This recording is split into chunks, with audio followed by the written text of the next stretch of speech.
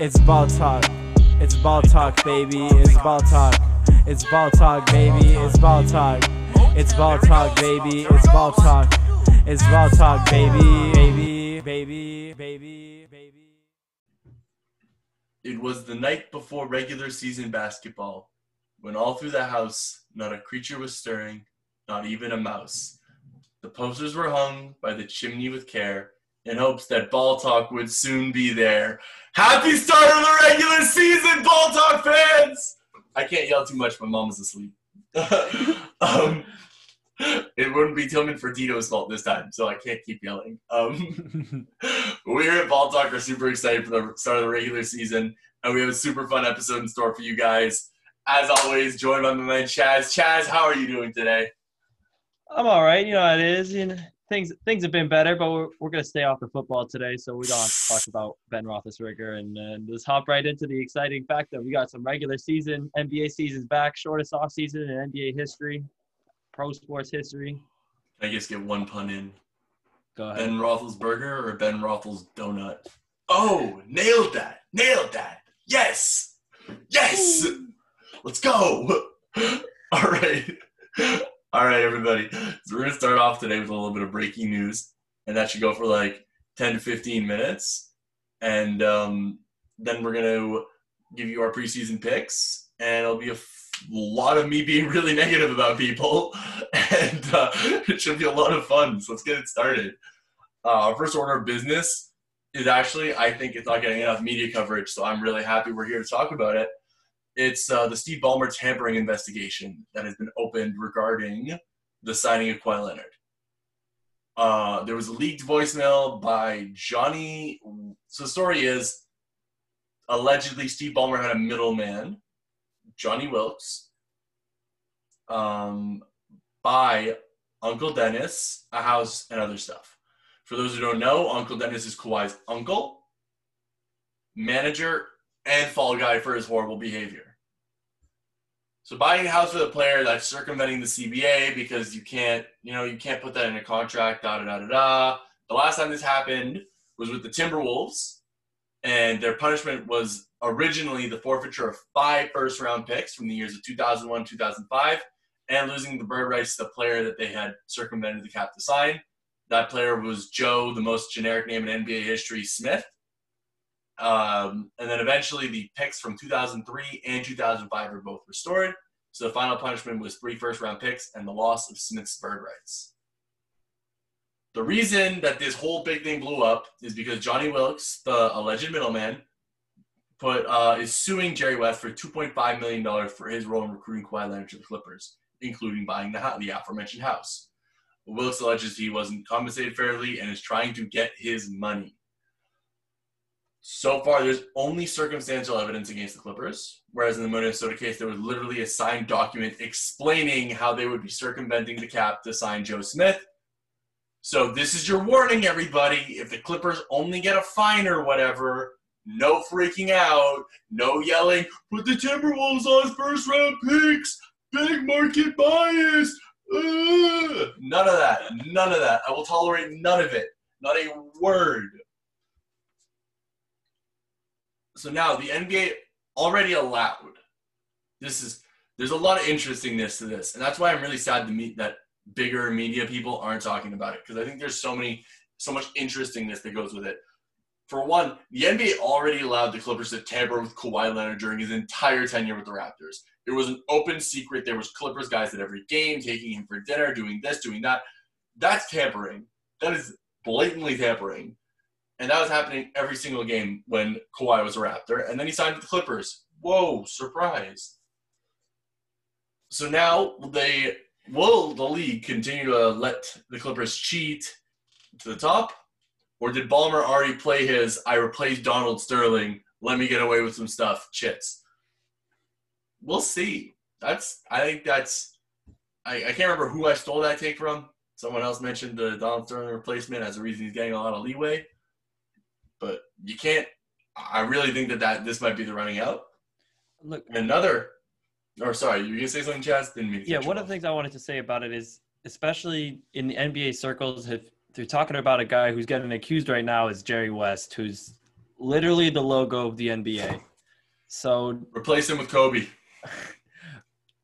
the thing I have to say like that is when you come for Jerry West in an NBA setting, it's not going to go well for you. I don't care who you are. The NBA is well positioned to protect Jerry West and who he is as a person and anything that he has done. So I don't think that I won't be too surprised to see the Clippers get off a little bit scot-free compared to something like what happened in Minnesota. I wouldn't be surprised to see a fine. Mm-hmm. I wouldn't be surprised to see a fine, but like given what had just happened to the Bucks recently, I don't think there'll be anything more than that happening to the Clippers. Yeah, I was gonna come out with that in a second. The Bucks just lost their second round pick this year because of the Bogdanovich fiasco, in which there was an explicit verbal agreement on a full trade and signing and a contract that a Bogdanovich would sign and then be traded to the Milwaukee Bucks, a sign and trade, before the sign and trade period had begun. That was illegal. They handled it horribly. We have chastised the Bucks for it 1,000 times. I don't need to chastise them again, but they suck for that. They did a horrible job. But they lost the second round pick. So it's already been established that taking picks is not out of the realm of possibility. Here's the interesting thing for me, though. The Clippers don't have any picks to give up. In the Joe Smith case, the Timberwolves case, the Stepien rule was loosely applied. You wound up getting every other draft pick, but you lost your first two. So for the Clippers, that's their 2028 first-round draft pick, their 2030 first-round draft pick, and their 2032 first-round draft pick. Joe Smith was a much worse player than Kawhi Leonard, and they lost 3 picks. I'm thinking that if there's a pick punishment, it will be at least 3. And that would be big. That would be big if they lost all their picks until 2032. If they take just the next 3 that the Clippers own, it would be 2021, 2025, 2023, 2025. So that would be, they would have no first-round picks at all until the year 2026. No, 2027. OKC owns the 2026. Another thing, I don't really care what the NBA finds. I don't really care if the NBA says that there was no tampering. I don't care. I'm not listening to that. I don't believe that. And you want to know why? Because Kawhi Leonard and Uncle Dennis are scumbags. They are scumbags. They scumbagged their way out of San Antonio. They scumbagged their way out of Toronto. And Uncle Dennis is just Kawhi's fall guy. I don't believe that Kawhi isn't a part of any of this. I am tired of him getting away with no blame for this. No. Kawhi Leonard has been scumbagging his way across. And there's nothing wrong with that. But I'm not going to be the one who's letting him get away with it like everyone else. The rumors are Kawhi requested the use from the Raptors. He requested the use of the owner's private jet if they wanted him to stay. He requested a house if they wanted him to stay. That would be circumventing the cap. Flat out. That was leaked. That was their demand, and Masai looked at him and said, I can't give you that. I'm sorry. So I'm going to say it wouldn't be insane if he asked the same thing from the Clippers. Kawhi wants that superstar treatment, man, and LA, I guess, is the place to get it because Toronto wasn't willing to break the rules. I guess there is a little bit of the big market bias, and when you have guys like Jerry West in your front office, Steve Ballmer, who's been a vocal leader amongst NBA governors and is one of the few governors that's out there at games and a lot of people are fans of and see him doing his crazy stuff and loving his team. So I do think it's in the NBA's interest to keep this team in the best situation they possibly can. I wouldn't be surprised to see them lose a second-round pick here or there, but I don't think it'll be more than that. And look, there's something I've never understood about the NBA and tampering is that when you go in on things like this, and yes, $2.5 million to some guy named Johnny Wilkes is a heavy accusation and not something that teams should be doing on the underside, but this is professional sports. These are billionaires that own these teams. They're making these moves. They're making these money talks before the official rules begun. So as much as tampering is an issue and the NBA does its best to resolve it, I'm not going to sit here and pretend like Kawhi Leonard is the only one who's getting meetings and talked to by teams before July 1st of free agency. Oh, definitely. Every player in the NBA is getting their phone called here or there, has people meeting them in coffee shops, asking them what's going to happen and where they feel like they should be going. So, I mean, this was the first year where superstar gets superstar treatment. This was the first year where we didn't have a midnight 01 boom of signings because the NBA has been cracking down so hard on tampering, which is another interesting thing. I think that's the thing. I think there's so many interesting ways. I think that's I mean, maybe I will write a story, you know? I mean, the newspaper I write for isn't publishing because it's winter break, but maybe I'll put out an article. Maybe on allball.net. Allball.net. Oh, yeah, I forgot. Allball.net. Yeah, we got shout out my man Tyler. I get back to that. Man, I've been too busy with finals. Okay, wait. Last thing on this Ballmer thing. Last thing on the Ballmer before we move on. In usualness, in the usual world, when someone is sued for $2.5 million, but you are worth over $2 billion because you're Steve Ballmer, under normal circumstances, you settle out of court for an undisclosed amount. But, if he settles out of the court, will the NBA see that as an admission of guilt? The NBA is not a court of law. It doesn't need to believe beyond a reasonable doubt that you did or didn't commit whatever act is being accused of you. If the other 29 owners feel that Ballmer is guilty of tampering, that is enough for the Clippers to be punished. That's all it takes. All 20 owners, I think it is, a majority of owners just needs to say, that's tampering. I don't stand for that. They need to be punished. And guess what? Adam Silver doesn't have a choice. It's his job. He has to listen to the will of the majority of owners. He has to punish the Clippers. It's not... Yeah, I mean, what's an interesting thing that could happen with this is you could see teams appealing to Adam Silver, an NBA commissioner, whoever's in charge of overviewing tampering issues, that there's been something at fault here and there needs to be something done. And I could see the NBA opening an investigation, but once again, it's going to be an investigation probably run by the NBA. And I'm of the personal opinion that they are better off having the Clippers as a good team and a good team that's good for the future and not wanting to ruin Jerry West's Let the world name. burn. Let the world burn. Scorched earth.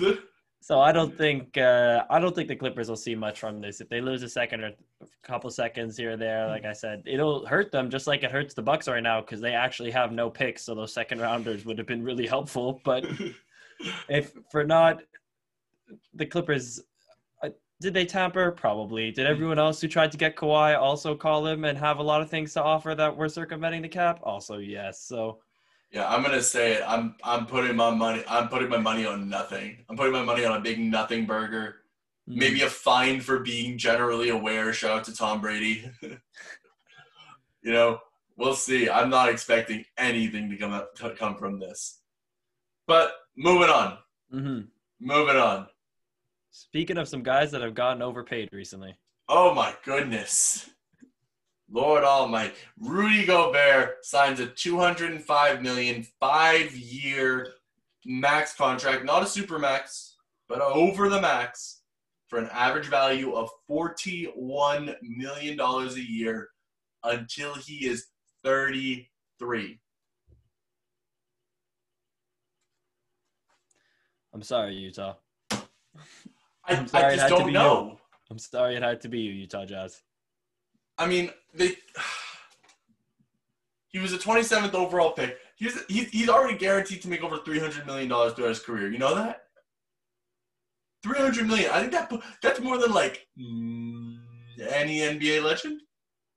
A lot of them, yeah. I was gonna say think like Kobe. Wade. I think Kobe had 320, and KG had 340, and everyone else from that era had less. Yeah, the money's getting out of hand now, and especially for a guy like Rudy Gobert, who's okay, unplayable sometimes. He won a Defensive Player of the Year, right? Two. He's won 2. I don't know if he deserved either of them. We're going to have a lot of talk about DPOYs later. I have some hot takes on that. I've been waiting for my hot takes on DPOYs. They are coming later this episode. Do not worry. So I don't want to steal your notes here, but this is just one of those signings that a team has to make because he's their guy. They drafted him. He's their second star on their duo that they're trying to make a run with.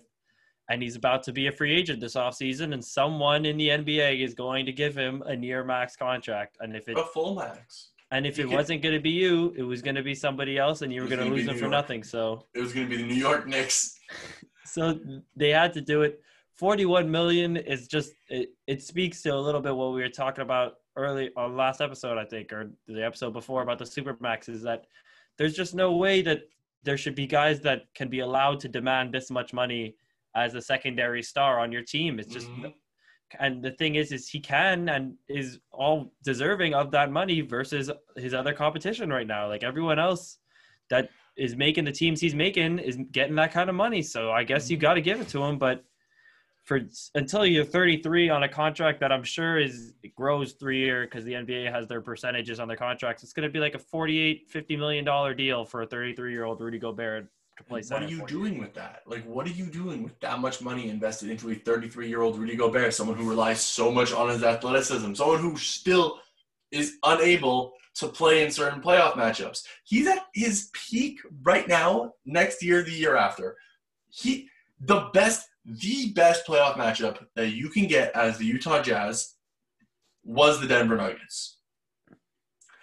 Maybe the Clippers, but definitely the Nuggets, because they have a big center that won't play Rudy Gobert off the floor, who'll have the ball in his hands enough that Rudy Gobert isn't getting stretched to the three-point line where he can't guard anybody, who won't be switching you in pick and rolls. Mm-hmm. Yeah, I mean, like this, to me. And you blow a 3-1 lead to them. How? How is anyone making $41 million after you blow a 3-1 lead? Donovan Mitchell averaged like 50 points a game. And you couldn't win a series. You had 3 games of Donovan Mitchell averaging like 40 a game. And you couldn't be the second best player to get them a win. How? You're going to tell me what 41 million? No! Dude, Nerlens Noel is making $5 million this year. 5. Clint Capella and Yusuf Nurkic combined make less than Rudy Gobert. I'm not sure. I'm going to be honest. I'm not sure if I would take Rudy Gobert over both of those guys on every given day. Oh, I'd almost go off right now and just say I'd rather have Yusuf Nurkic. Oh, definitely. Definitely. But I might take Capella some days. Yeah, no, I guess a smaller team, I will gladly have Capella because he's just a more mobile. Gobert's 7'2", and he can't teach height, but he can't really slide. Half of his defensive highlights are fouls or goaltends if you watch him back. Like, hey, Patrick Beverly got a DPOY vote.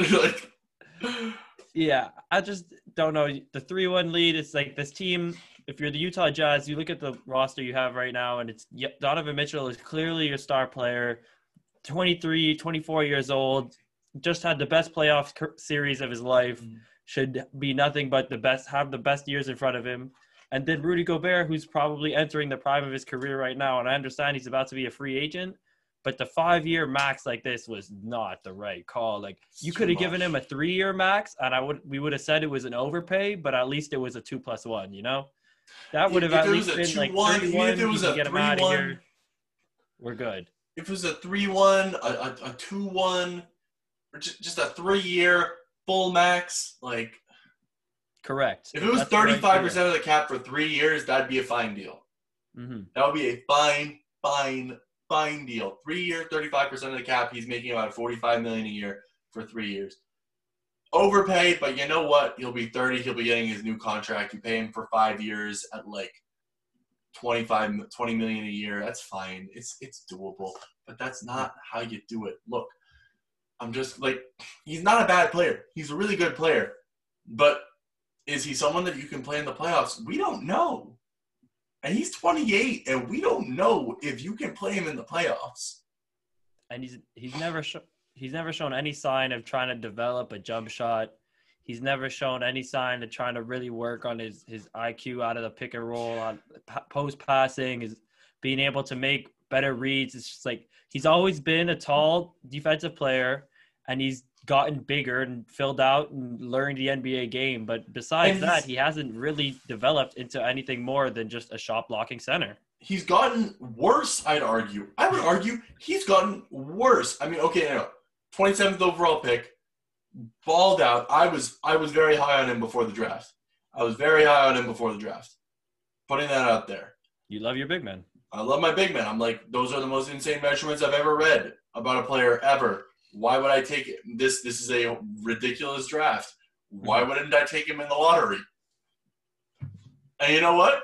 For the 27th overall pick, if you get Rudy Gobert, you are doing jumping jacks, you are somersaulting, cartwheeling, and everything. But, like, to choose to pay the 27th overall pick, that is Rudy Gobert. It's not even like that. It's like he came from that and he got so good. And he won DPOY and all that. And then he caught the Dwight sickness. I haven't came up with a name for it yet. I wish I had a better, he had Dwight Mares. There, that good enough? Tweet me if that's good enough. @JohnSock. # Dwight Mares. # Dwight Mares. He started having Dwight Mares and was like, I need the ball in the post. Give me the ball in the post. And then he tries to do a little post move and he loses the ball because his arms are too long and he can't control it. And it's like, dude, come on. Like, I can do post moves. I'm 6'9". I can do post moves. Like, Chaz has seen me do post moves. Like, come on. Like, yeah. He's so bad at them, and he can't pass out of the double team. So the moment that he catches the ball down low, you double team him. He turns it over. He loses it. And it has stop asking for the ball down low. Just stop. Just catch lobs, get rebounds. Just be happy. Be happy. You're getting $41 million. You got paid. I hope that he sees this and he says, I got paid. I'm going to stop doing stuff. Yeah. Anything. I'm just going to do whatever coach tells me. I'm just going to zip my mouth, do whatever coach tells me. All right, I'm only catching lobs from now on. Okay. Oh, I'm catching the ball at the top of the key. I swing it, and then I dive. Okay. I don't want post moves. I don't want mid-ranges. I don't want post touches. I don't want three-pointers. I just want to run back and forth and get my rebounds, block my shots, and put in my little chip-ins and my layups and my dunks and my lobs. I don't need anything else. Yeah. Especially the last thing I really want to say about this Gobert thing is that after everything that happened last year with the microphones and the shutting down of the whole NBA and the falling out between him and Donovan Mitchell, is, as much as they were said, like, the relationship's fine, they've worked past it, blah, blah, blah, blah, blah. It's just like sitting in Utah with an aging Mike Conley, Donovan Mitchell, who just got paid, and Rudy Gobert as 1 year off free agency. It's like, yes, we want to extend him, but if he's demanding a 5-year max like this, I think you're better off letting him go. Like, you have all this money to find somebody else. Trade him. Somebody else can do this job. There's so many guys entering the league every day that want to work hard and are new guys that are just freaks of nature are coming out of everywhere, left, right, and center. Like, you don't need a Rudy Gobert for this much money. Hassan Whiteside's making $2 million. And Hassan Whiteside sucks, but Hassan Whiteside, let's not get too crazy. Let's not get too crazy. At least Hassan Whiteside stops jumping. But man, but some other guys got extensions too recently. Wait, really quickly. Okay. You could send Rudy Gobert to the Knicks for Nerlens Noel, Elfrid Payton, Alec Burks, Julius Randle, and Frank Ntilikina, or any of their young guys. Just one young guy. Is that a horrible deal? Maybe you could even get Noel and Mitch Robinson, and then you have a whole new center lineup. And Mitch Robinson can do everything that Rudy Gobert can do, and he doesn't demand the ball. Yeah. Noel can do everything that Rudy Gobert can do. Worse, but he can slide on the perimeter. Maybe Elfrid Payton can almost play point guard. Maybe Alec Burks will be a good sixth man for you. And then you don't need to overpay Jordan Clarkson too. Although I love Jordan Clarkson. Get your money. But man, whatever. Moving on from that. Yeah. Lots of extensions that make the Gobert extension look even worse. We're just going to go through it really quick because there was a few. So we're going to start off with the first deal that was signed. Kyle Kuzma, $40 million over 3 years with a player option. Good deal. Good player. Not an overpay. He definitely. I called it early. I called it. He wanted to stay in LA because it's better for his brand. Guess what? He stayed in LA. It's better for the brand. He probably could have gotten more money. He probably could. I mean, next deal, Luke Kennard, $64 million over 4. Kyle Kuzma could have definitely gotten more money somewhere. If Luke Kennard's getting $64 million over 4, Kyle Kuzma's getting $64 million over 4. But Kyle Kuzma knows, I stay in the Lakers. I stay winning championships. I'm going to make more money. I might get a Puma signature shoe now. He was like their player drop deal, whatever, for the newest shoe. Like, Kyle Kuzma, great deal in my opinion. Up-and-coming TikTok star of the Los Angeles Lakers. Little tiki-tack. Luke Kennard, brings us to Luke Kennard. $64 million over 4 to stay with the Clippers. Hasn't played a regular season game with them. And you're going to give him that kind of bag? The Clippers clearly know something we don't with their off-season moves this year. The Clippers are playing on a different wave. Kyrie knows, the Clippers know. There's something out there that these people know that we don't. So we don't get it. We're just not on the same level. We have head coaches. We don't get it. Yeah, we're pawns. We're pawns. We don't get it. We're not on that third, fourth, fifth eye viewing. We're not on that wavelength, I guess. But it's an overpay unless he turns out to be a future sixth man of the year or something like that. So I just gotta say, it's really funny because the Kyle Kuzma deal was the first deal, and usually the first deal sets the market. For example, Timofey Mozgov, 2016, gets a $64 million over 4 deal. Luke Kennard got Mozgov money. Woo! Can we get like a dinger for that every time we realize someone got Mozgov money? Luke Kennard got Mozgov money. But Mozgov, when he got Mozgov money, he was the first contract signed because at 12 p.m. at midnight, Mitch Kupchak called Timofey Mozgov and said, $64 million over 4 years. If you hang up this phone and don't sign the contract with me on the phone right now, I won't give you the money.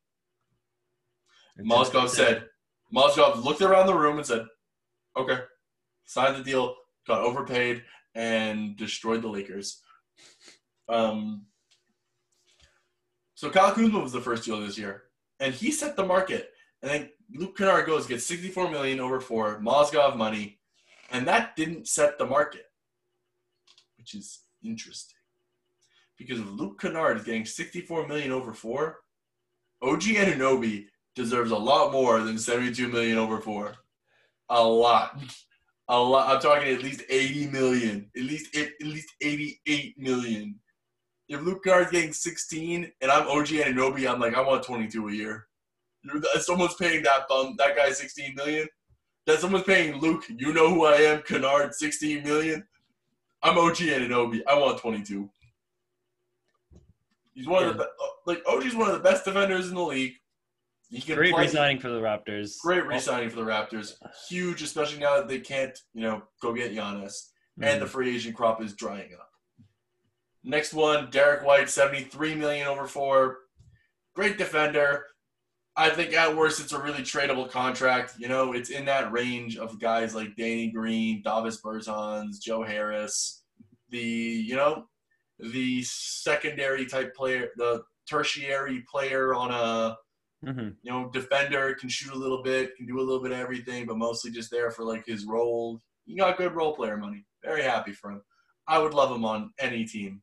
Yeah, I think without seeing the Luke Kennard deal, I would have thought he would have got the same kind of deal as Luke Kennard. So I think this is maybe a slight overpay just because I'm not in love with Derek White. I think he's a great, yes, I am. great tool, a great six-man rotational player for any championship roster. He's a great guy. You can plug and play in a lot of different lineups, and I think he'll be very useful. But I think he just lacks a little bit of the ability to do it on his own. On both ends of the ball. I think some matchups for him he is a good defender, but he does struggle in some matchups just because of his height. And then offensively, I don't find he's the greatest shot creator. So 73 over 4 is a little much, but it's really not that much of an overpay. And like you said, it's a very tradable contract. Some team is always going to want a Derek White on their squad. So especially with all the guards and playmakers and stuff they have on that roster, they are inundated with playmakers like that. Those Spurs are going to be good again. I don't know when that they're going to hit good again, but they're going to be good again. If DeJounte Murray, if he stays healthy, they're going to be good again. Whatever. Next contract, Markelle Fultz, $50 million over 3 years. Last year is a team option.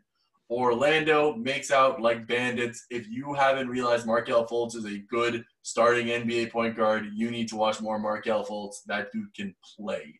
That dude also has been doing really good in preseason. I actually don't have him on my MIP ballot later, but I'm literally scrolling down my notes right now to add him to my MIP ballot because Fultz is nice. I want to say I think he might be on mine, but I'd have to check. He is great signing for Orlando, especially the team option, so it gives you that safety if he does end up, knock on wood, having the same type of injury or something going wrong again where he really can't play basketball, then they're able to get out of it a year early.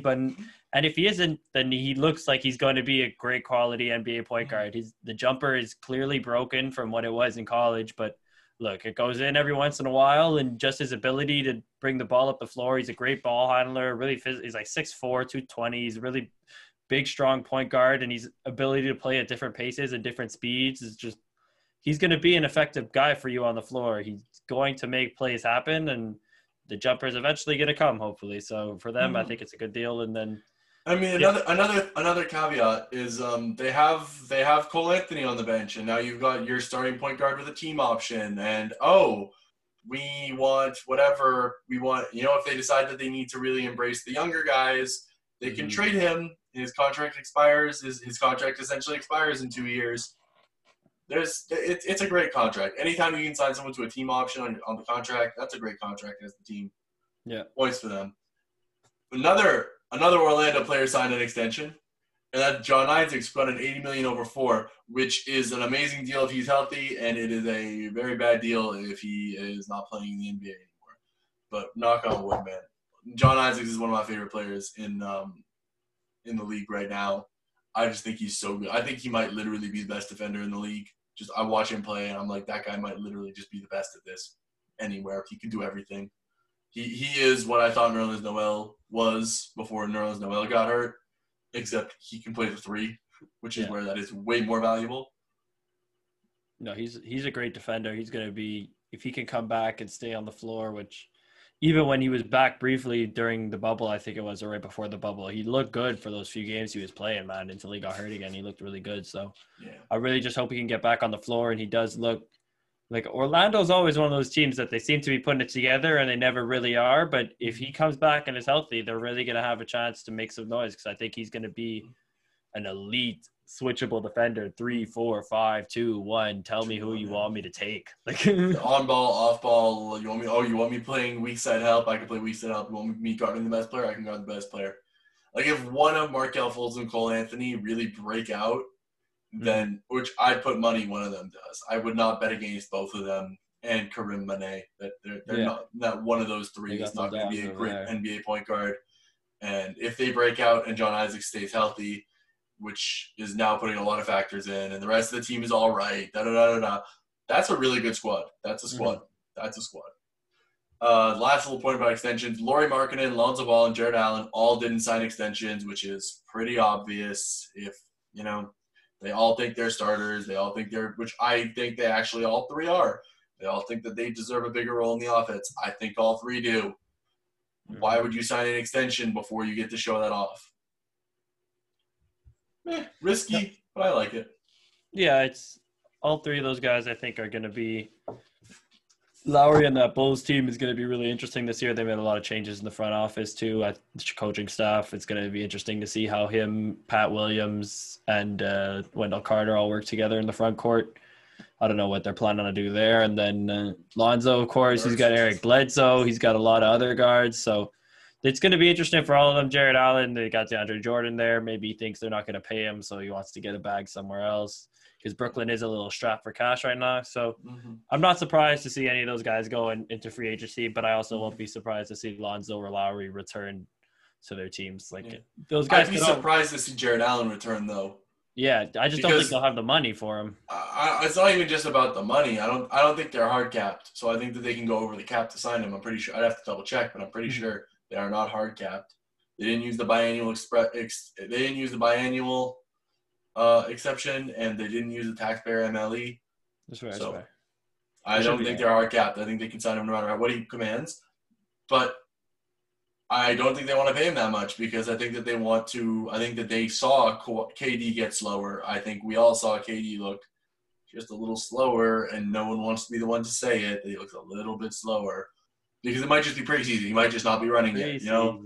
It might just be preseason speed, but he looked a little slower, and, you know, he talked about playing the 5, and Steve Nash talked about playing him at the 5. Maybe this being slower is actually a thing for him. Mm-hmm. And they want him to play the 5. And when you have DeAndre Jordan and Jared Allen, 2 starting caliber centers, albeit neither of them high-end starting caliber centers, 2 starting caliber centers, you don't have minutes for KD at the 5. Because either they're both playing 24 or one of them's playing more than 28 and one of them playing less than 20. No matter what, you're juggling and it's going to suck because you can't play either of them together. Not even for maybe for like a minute. Like, maybe you put them out there to secure yourself a defensive rebound at the end of a game on a free throw. That's when those 2 play together. It's like when they sub Taco Fall into the end of the game. It's that type of stuff. Exactly. Whatever. On to done with this. Let's have some fun. Let's get some fun going. Let's talk about our preseason picks, all the beauty of it. Night before the regular season. We know almost as much as we'll know until the first game. Chaz, I'm going to ask you right now, playoffs, West or East, where would you like to start? I'm going to start in the Eastern Conference. Awesome. I feel like we should show a little love to the East because we already know the West is going to be a bloodbath. Go through it 1 to 10 right now, and I'll stop you when you say something insane. Okay, so you're going to stop me at number 1. Awesome. I'm excited. Boston Celtics. Nope, I'm not stopping you. I'm not stopping you. That's not insane at all. Jason Tatum is a monster. Jaylen Brown is taking steps. Maybe they look like a better regular season team if Kemba Walker isn't out that long or if Peyton Pritchard is half legit and Jeff Teague is legit enough as a starter. Like, Jason, they're going to be a great regular season team. Anyone who doesn't think they're going to be a great regular season team is crazy. And if they're actually able to trade Jaylen Brown for James Harden, which is a easy move to do. I wouldn't even think about it for a half second if I didn't need to put in more than like 2 picks. I would do it in a second. James Harden, Jason Tatum, that's easy, number 1 seed. Nothing crazy. Keep going. Yeah, Celtics, I think they're going to be a great regular season team. At number 2, I got the reigning MVP in the Milwaukee Bucks. Yep. Yeah, pretty much. At 3, we just talked about him. It's that duo down in Brooklyn, KD and Kyrie of the Brooklyn Nets. So you're high on them. I do really think that KD and Kyrie are going to come out firing this year. I like have that. a lot to say. I like that. And then 4, I have the Sixers. I actually have Sixers at 4 too. My top 3 is different, but I got Sixers at 4 too. Sixers at 4, and then it'll be an exciting first round matchup because they'll be playing the Raptors at 5. Where are the Heat? The Heat are down here at 6. That's insane. That's crazy. We talked about this before. I really think the Heat's lack of other big men with Bam Adebayo is going to hurt them throughout the regular season. I don't think it's going to hurt them until the playoffs. I think it's going to be great for the regular season. I'm not buying them in the playoffs, though. I think they're going to fall a little bit this year, and it's. I just like the other teams ahead of them. Every single one of those teams, I think, has a better, not necessarily a better duo, but maybe a better duo than the Heat, than Jimmy Butler and Bam Adebayo, but we'll get to that. I have the Indiana Pacers at the top of the play-in seeds at 7. And then I have the Wizards at the second play-in seed at 8. Mm-hmm. I had that switched. Atlanta Hawks are going to compete with the Wizards at 9 for that last spot. And then the Orlando Magic, who we just showed a lot of love, I got closing it out at 10. Yeah, I had the exact same top 10. I had the exact same. The East is a joke. The East is such a joke. Oh, no, Charlotte might take 11. Woo! Oh, my goodness. Who cares? Yeah, yeah. And for the record, I have Hornets, Bulls, Cavs, Pistons, and Knicks for 11 through 15 in that order. So who do you have finishing the play-in? Who do you have finishing 7 and 8 after the play-in? Okay. Do you have anything crazy for that? I want to know. Here's the thing. Pacers Magic, I really do think Orlando could win that 2 games there. Well, I think it's actually 7 plays 8, 8 plays 9, 9 plays 10, or other way around. 10 would play 9. If 9 wins, whoever wins that plays 8. Whoever wins that plays 7. Okay. That's how I understand it. I was under the impression it was 7 versus 10 and 8 versus 9, but whatever then. Are the Magic going to beat the Hawks? Probably not. Are the Hawks going to beat the Wizards? Probably not. The Wizards could beat the Pacers, though. I could see the Wizards jumping to 7 just because Bradley Beal and Russell Westbrook, if you have to give them one game to go out there and win it all, I think they are better than anyone else on the Pacers. So I could see the Wizards jumping up to 7 and the Pacers falling to 8, and then. But I do see those two making the playoffs. I don't think the Hawks or the Magic are really going to jump in. For me, really quick, my top 10, it's Bucks 1, Heat 2. I'm really high on the Heat for the regular season, especially. Celtics 3, Sixers 4, Raptors 5, Nets 6. I'm just feeling conservative. I don't think they're going to go that hard during the regular season. I don't think that it's indicative of their future playoff success. Mm-hmm. But I'm low on them for the regular season. I don't think they care that much about seeding. I think that they know they have the best number 1 and probably the best number 2 in the East. I don't think they're worried. 7 and 8 though. Yeah. I got Washington at 7. Okay. 8 is Pacers, 9 Atlanta, 10 Magic. But I have the Atlanta Hawks beating the Indiana Pacers for the 8th seed. And then I have Atlanta beating Milwaukee round 1. Trae Young is coming. Trae Young is coming, and it is boring to not predict upsets. So it is boring. It is absolutely boring not to predict upsets. I got Trae Young beating the Milwaukee Bucks in the first round. Yeah, I don't agree. I think that they could totally definitely beat fair. the Pacers. I think they could definitely beat the Pacers for a playing game. It'll be dependent on which Victor Oladipo comes back next year for the Pacers, because the Pacers still have a sneaky good team. I think we're discredit them a lot because they're in a lot of trade talks, but yeah, Brogdon, Depot, TJ, Sabonis, and Miles Turner is still a pretty well-rounded starting 5 in the Eastern Conference, and they're bringing Turner off the bench, from what I understand. I like starting Justin Holiday. Yeah, I like that better. I like it a lot better. Honestly. Way better for them anyway. So I'm not. TJ McConnell and Miles Turner pick and roll off the bench is going to be nice. They're going to be good defensively too. So I think Indiana will be all right. They'll probably beat the Hawks in a 1 game, and then going into the playoff side to look at my standings and just see who's going to go through here. I don't need to go through round by round. I just want to know. Yeah. Really quick. I'm going to say really quick, I feel like I'm low on the Nets, and I also feel like I'm a little low on the Sixers. Mm-hmm.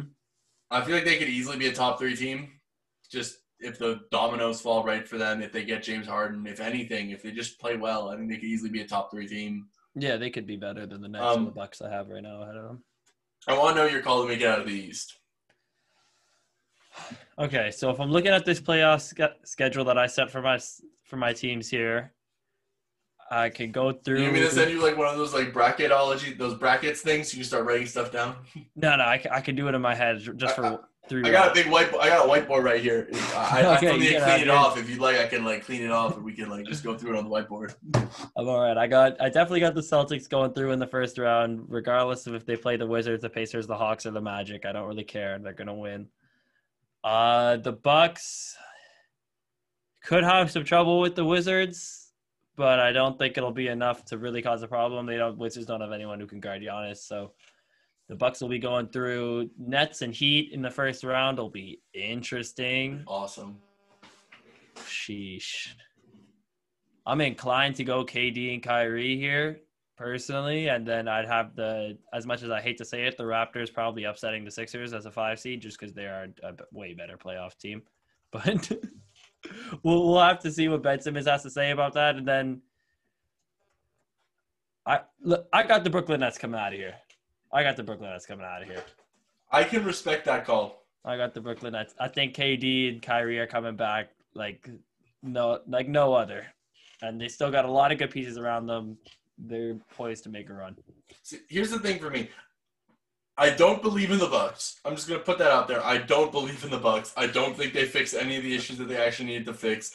I go get DeMar DeRozan. I don't think they fixed any of the issues they need to fix. I think they still have the same major issues as last time. I think they're going to lose because someone's going to do the exact same defense they did to stop them last time, and it'll work again. That's fair. The Celtics need some breakout stars. One of their many young picks needs to break out because Kemba Walker looked unplayable in the playoffs. Tristan Thompson is a good playoff guy. Tice is they're good, but they're not great. So you have 3 strong playoff guys: Smart, Brown, and Tatum. And like, what else? Yeah. You can't have like some easily exploitable matchups going on like that. So we'll see. They need to have some breakouts. So I'm not super high on that yet. The Nets need health. Period. Everyone on the Nets is hurt always. Yeah. So everyone on the Nets needs health.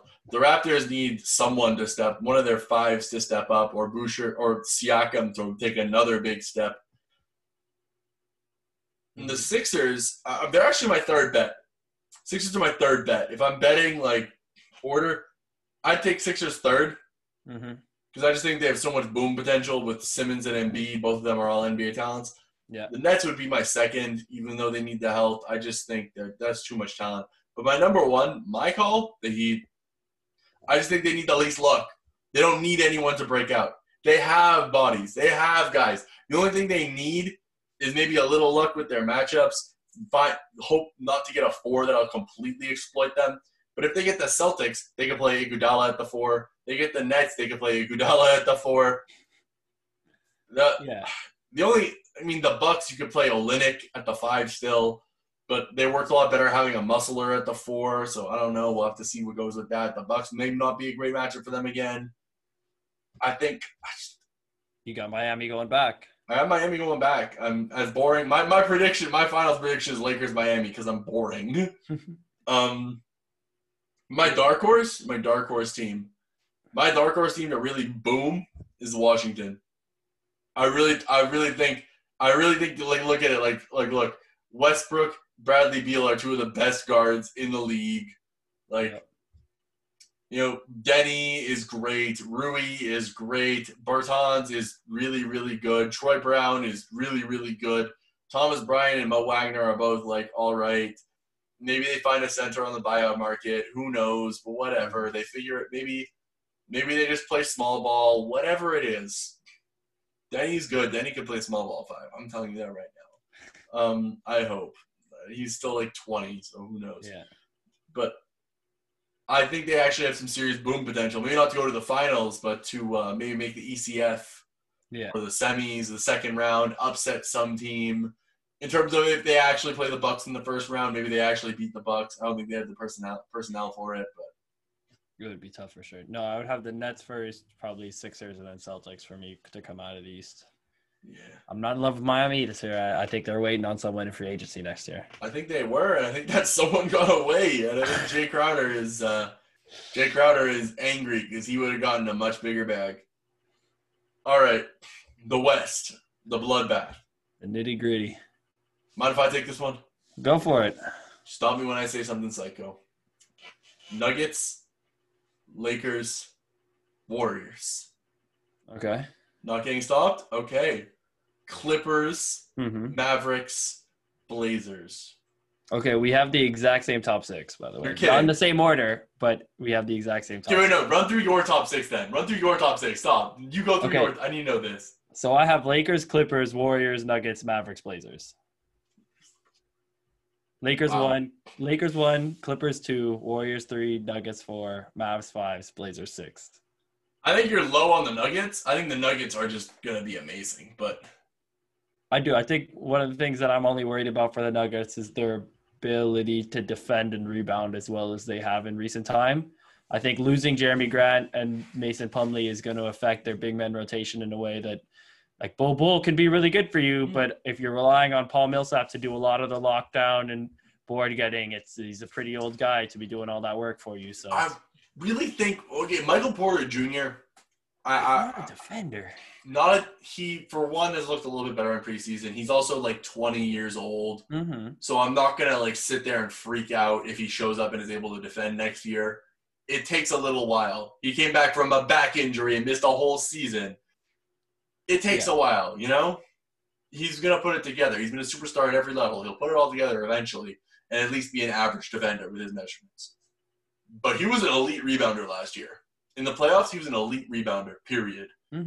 I think that if he has a breakout or if Murray continues his breakout season, I think that's the number 1 seed to me. Because they're going to try so hard in the regular season because they're all young.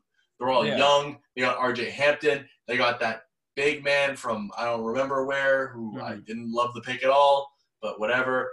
Sometimes I trust the Nuggets. Whoever they drafted is going to be – I trust the Nuggets. Najee or something like that? Yeah, Zeke Najee. It's him. I wasn't high on him, but, I mean, Nuggets are a team who I trust their drafters. I'm going to just back out and say, okay. Look, I wanted to put them higher up. I was just looking at all the teams, and I couldn't bring myself to put them ahead of the Lakers, the Clippers, and the Warriors this season. But I looked at them and put them ahead of the Warriors. Ahead of the Lakers. I don't know how you weren't able to. I just didn't see it. I don't see it happening. But okay, now we got our top 6 out the way. We have the same teams as the 6 best teams per se in the Western Conference. Now it gets to the play-ins. This is when it really gets interesting, gets tough. Shoot yours. Tell me who you think is making the play-in. Okay, so at 7, I have the Utah Jazz. Same. At 8, I have John Morant and the Memphis Grizzlies. I like that. At 9, I have CP, D-Book, DeAndre Ayton, and the Phoenix Suns. Yep. And then falling to 10, but staying there if he doesn't get traded, is James Harden and the Houston Rockets. Okay, thank God. I thought we almost had the same top 10. I thought we almost had the exact same top 10. I was going to say we're going to kick each other out and find new hosts and start new shows. We can't have the exact same opinions. Okay. I also happy you didn't say New Orleans because I'm going to tell listeners right now, I don't buy New Orleans. I am not buying New Orleans stock. New Orleans can be a surprise for me. I am not buying their stock, though. They can surprise me all they want. They got to stay healthy. 7 to 10? What's your 7 to 10 then?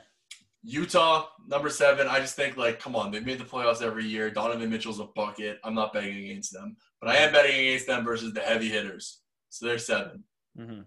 But, they could be number 1 in the East. Just putting that out there. That's how weak the East. Everyone's like, oh, the East is strong this year. The East is strong this year. Rah, rah, rah, rah. Dude, the team that makes the play-ins for the West could be a top 2 seed, top 3 seed in the East, and I wouldn't even blink.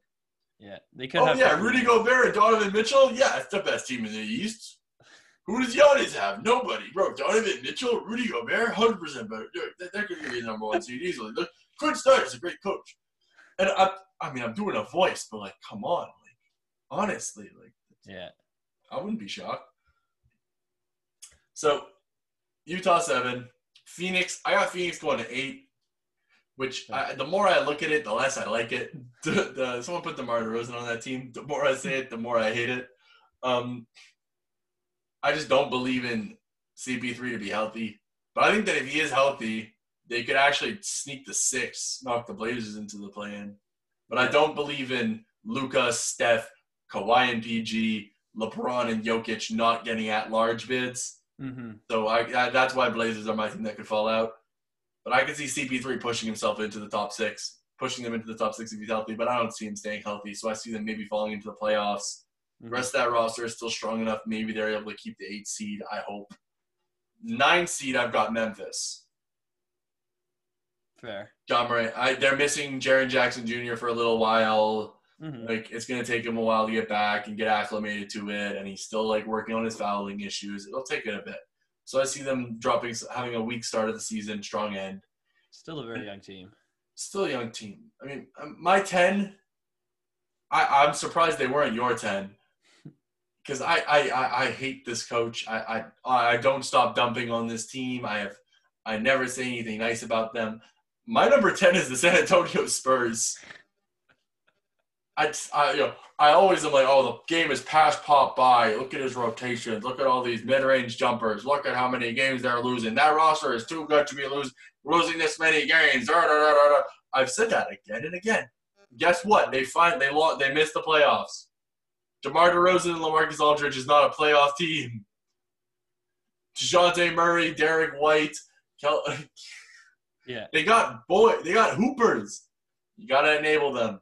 He doesn't enable them. He brings in Jakob Poeltl when he already has LaMarcus Aldridge, who should be a full-time center. Yak is fine, but come on, LaMarcus Aldridge is your center, bro. Yeah. You can't play them together. This isn't 1990. This isn't 2013 before the verticality rule, which we did a sick podcast on. This isn't Tiago Splitter and Timmy D right here. But I'm just gonna say it. I still see them taking number 10. I think DeJounte Murray's gonna ball out. I think I think Derek White's gonna ball out. They got that rookie Vassell. He's nice as heck. Mm-hmm. I got them making the 10. But then for my play-ins, I see Memphis taking 7. And I see Phoenix keeping 8. I see Utah falling out, missing the playoffs. Donovan Mitchell has an appropriately earned meltdown. Mm-hmm.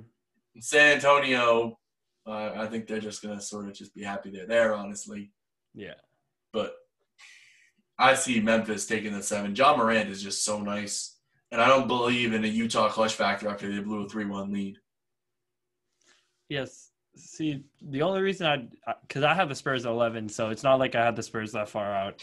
It's just because if James Harden doesn't leave the Houston Rockets, I couldn't bring it upon myself to not put a James Harden-led team into the playoffs, at least into the play-ins, you know? Like, I don't necessarily think they're going to make their way from a 10 seed into the playoffs. I think I would love to see my play-ins, by the way. The Rockets against the Suns, first round, James Harden, so CP. Fun. And then the Suns, D-Book against Ja. And then the Grizzlies against the Jazz. Like, come on. It's great awesome. Matchups all day long.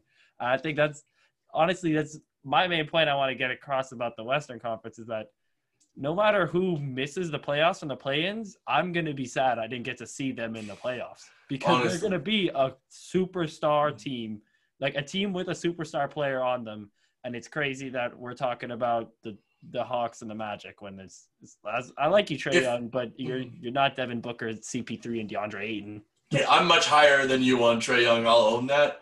But, like, I'm also pretty low on Zion and Brand. But, like, man, the New Orleans Pelicans should be in the playoffs. But, like, I don't have them in the top 10.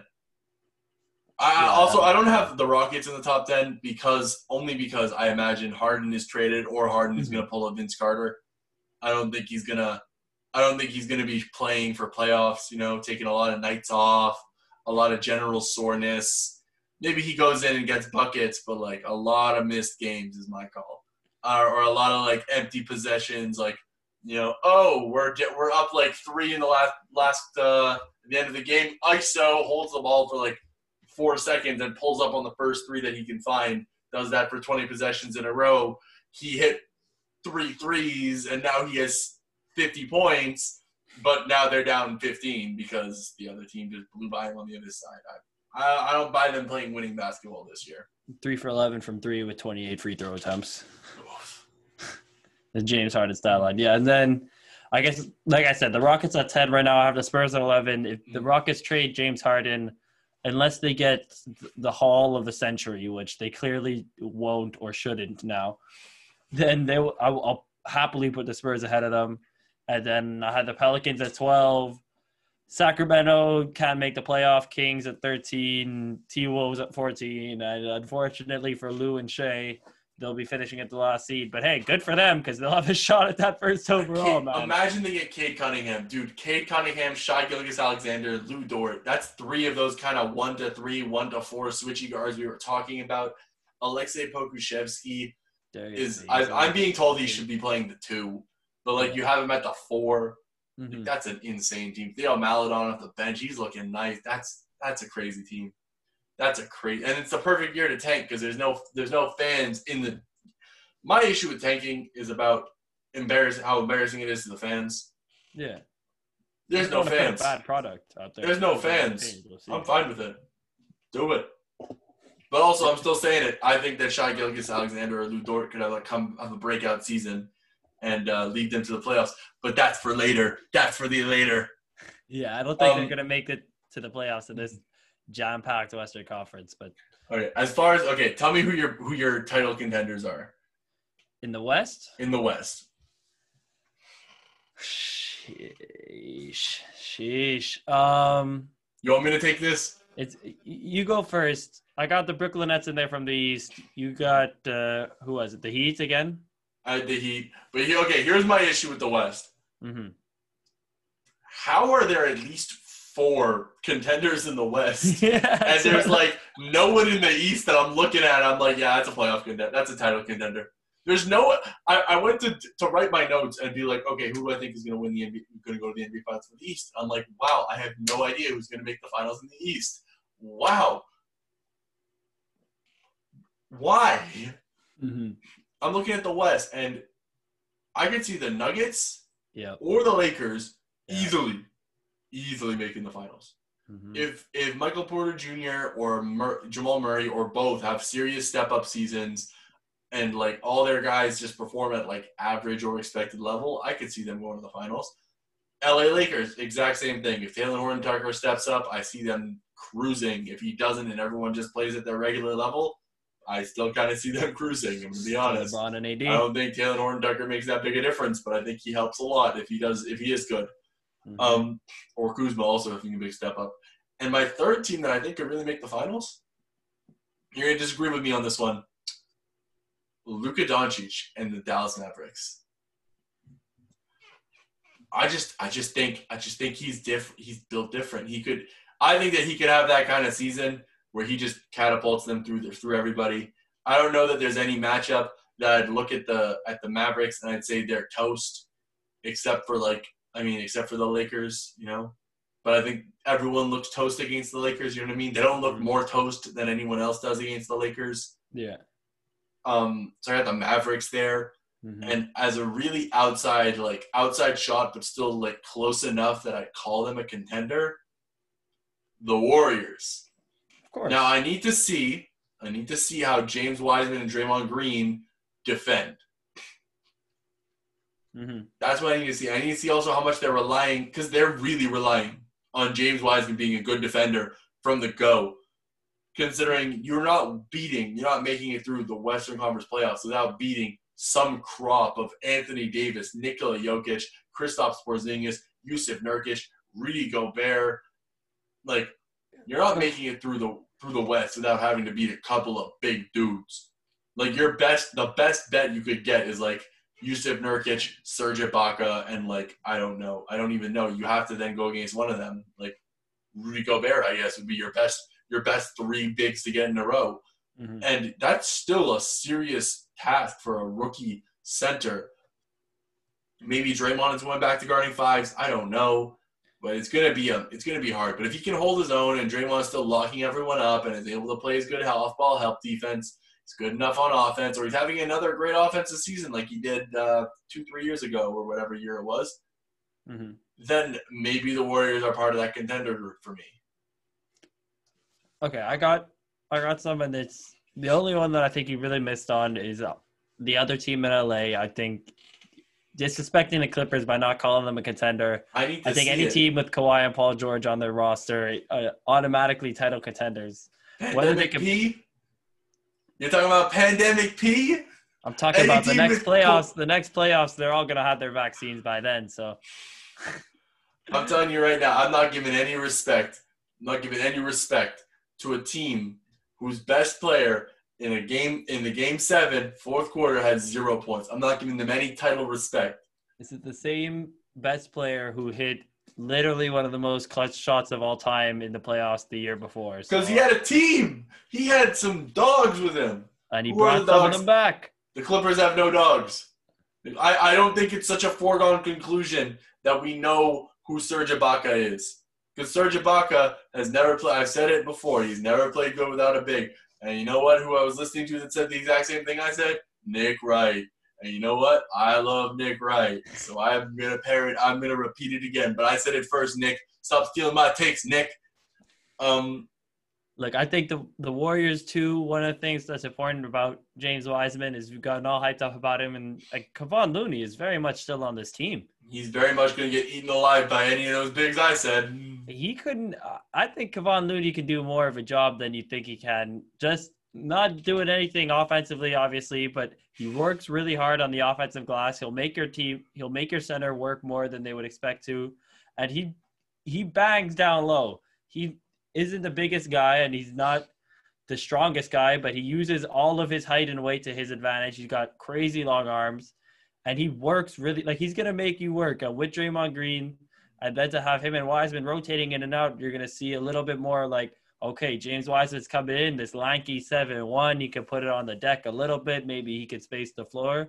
And then Kevon Looney's like, yeah, he's 6'10" maybe, but he's got like a 7'6" wingspan, and he's like 240 pounds. So when you come down low to make your post moves, you're going to feel those hips, you're going to feel those elbows, and it's going to be a long night inside when you have to deal with them two and Draymond Green coming to double you and slap you and kick you every time you come to the bucket. So I think the Warriors are definitely title contenders this year, but there's just so many teams in the Western Conference. Like anyone in this, I actually have to add a fifth. I have to add a fifth. This is my sleeper contender. They're the most outside shot, but like I wouldn't even call them a true contender, but I just need to say it right now. So if it happens, I can have that little vindication. Better not take my team right now. Oh, I don't think I'm going to, unless you read my notes, because this is the hottest take I might have all night. Memphis Grizzlies. Okay, I was gonna say Phoenix Suns. That's my Whoa! big sleeper. Whoa! Big sleeper. Big sleeper. I don't like it. I don't hate it. I don't hate it. Come on now, CP, D-Boog. Hear me out. Who wins you those close games? Really quickly, hear me out. John Morant in preseason has looked like the third best point guard in the league. Period. Now, how much of that is real and how much of that is preseason, we will see. But some of the stuff he's done is just flat out amazing. Flat out amazing. Doesn't matter who's defending him. The way he's just been pulling up from three like it's nothing, flat out amazing. He looks even faster. He's better at decelerating and speeding up than he was before, and he was already the best in the league at that last year. I'm saying that. Maybe De'Aaron Fox, but maybe swipe with the Fox. But John Morant looks like he might be the third best point guard in the league this year. And, like, if Jaren Jackson Jr. comes back 100%, has worked on his fouling a little bit, he's had a lot of time to work on his body, he'll hopefully be a little bit stronger. Maybe he really blossoms into that guy that I keep praying he's going to be, and I know he will be one day, and I have a jersey. I actually don't have a jersey. I have Jaws jersey. I don't have a Jaren Jackson jersey yet. But I pray he will be, and I'm going to be getting his jersey because I hope he will be. That's a championship contender. They're full of dogs. They're full of hard workers. I've said it 100 times. Yeah. They might be championship contenders this year if Ja can take that step. Look, we love the Memphis Grizzlies over here. You know that. And it's not to say that I don't think they could also be sleeper contenders. I'm just saying if I had to pick a sleeper team, I would give the Suns a nod over the Grizzlies just because they have a little bit more veteranness and just what CP3 brings to the squad. And then Devin Booker is more of an established player than pretty much anyone on the Memphis Grizzlies right now. My only issue is that CP3 is a loser. He's not a winner. He's not a winner. He's a regular season winner. How about that? That's better. That's because the NBA never let him team up with Kobe and end the league. But Kobe can make anyone a winner. Exactly. Dude, Kobe, you could play me with Kobe, and, like, I'd wind up with, like, a positive plus minus and, like, you know, like 8 rebounds a game or something like that. You know, 8 and 8 a game. And, like, yes, sir. We're 4 dimes, bench contributor. You kidding?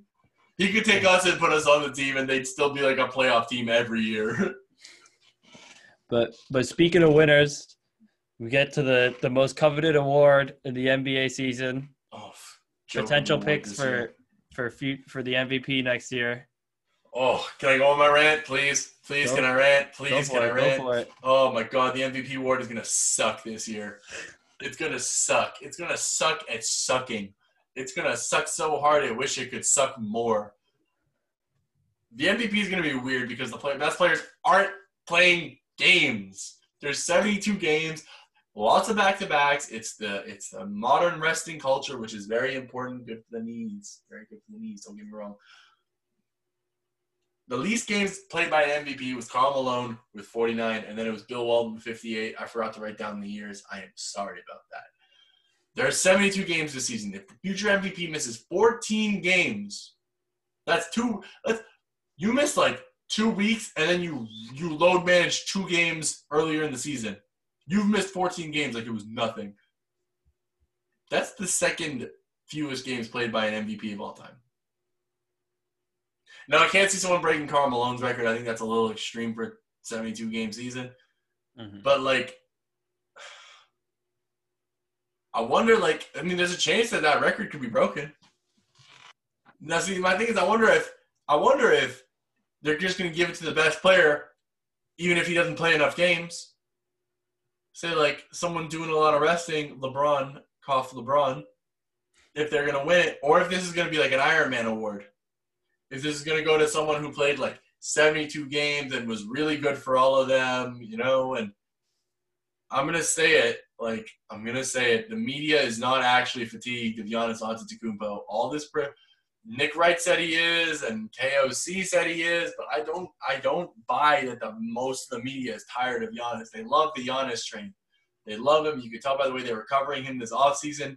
They are still in love with him. And if he goes out there and he has 40 points and 18 rebounds and all these crazy stats again, and everyone's talking about he's on a historic pace, and the Bucks are the first seed, and they lost 8 games all season. That's 3 in a row. He's going to win 3 in a row. The voters are not that fatigued of him. The Bucks look like they're going to be a great regular season team. They love to let Giannis get his points. I think enough people. I hope enough media people are starting to put Giannis in the Harden camp of you're not an MVP until you show it in the playoffs. And if anyone has a good season, they'll steal this award. But LeBron and AD had a short off season. Steph's coming back from an injury. Luka got beat up last season. And Jokic still isn't super appealing to the media's idea of what a casual NBA fan is. Even though every time I watch a Denver Nuggets game with someone, they fall in love with Nikola Jokic.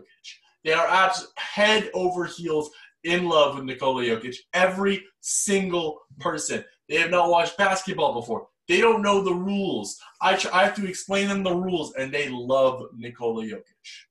He has that wow factor. Giannis has a pretty easy road to winning a 3rd MVP. He'll have 3 MVPs before he's beaten a top 20 player in the league in the playoffs. That'd be gross. That'd be flat out gross. Before making a finals appearance. LeBron didn't even have that many before making a finals appearance. Did LeBron have any before his finals appearance? He must have, right? I'd have to go back and look at when he won his. He definitely won one in Cleveland. Was it before or after he made the finals with them the first year, though? It was probably the year that they ended up. I think it was the year after. I think it was. Hold up. I got it right here. 2009 LeBron James, 2010 LeBron James, 2012 LeBron James, 2013 LeBron James. Yeah, he definitely made it in 2007 or 2008. He made it in 2007. Yeah. LeBron had no MVPs before he made the finals. Imagine. And imagine the MVP. Imagine the MVP going to a player who deserves it. Oh my goodness! What am I watching? This award for nothing. So do you have a short list for this, or it's just Giannis, and if anybody else wants to play, they get it? LeBron, Jokic, Luka, Steph, Anthony Davis. LeBron, explanatory. Anthony Davis, just as explanatory. Nikola Jokic, dude, he had that crazy playoffs. The media might finally be realizing how awesome he is. He is awesome. He puts up crazy stats. He puts up great games. He has a good chance. Luka, the NBA media is in love with him. He also is amazing and might play a lot of games. Jokic will play a lot of games. That dude's an Iron Man. Luka might. Steph, if he gets the Warriors to a top 2 seed, he's healthy. He plays most of the games. But if one of those, I just don't want another Giannis. I don't care who, I just don't want Giannis. Yeah, I mean. And I love Giannis. I'm a big Giannis fan. Don't get me wrong.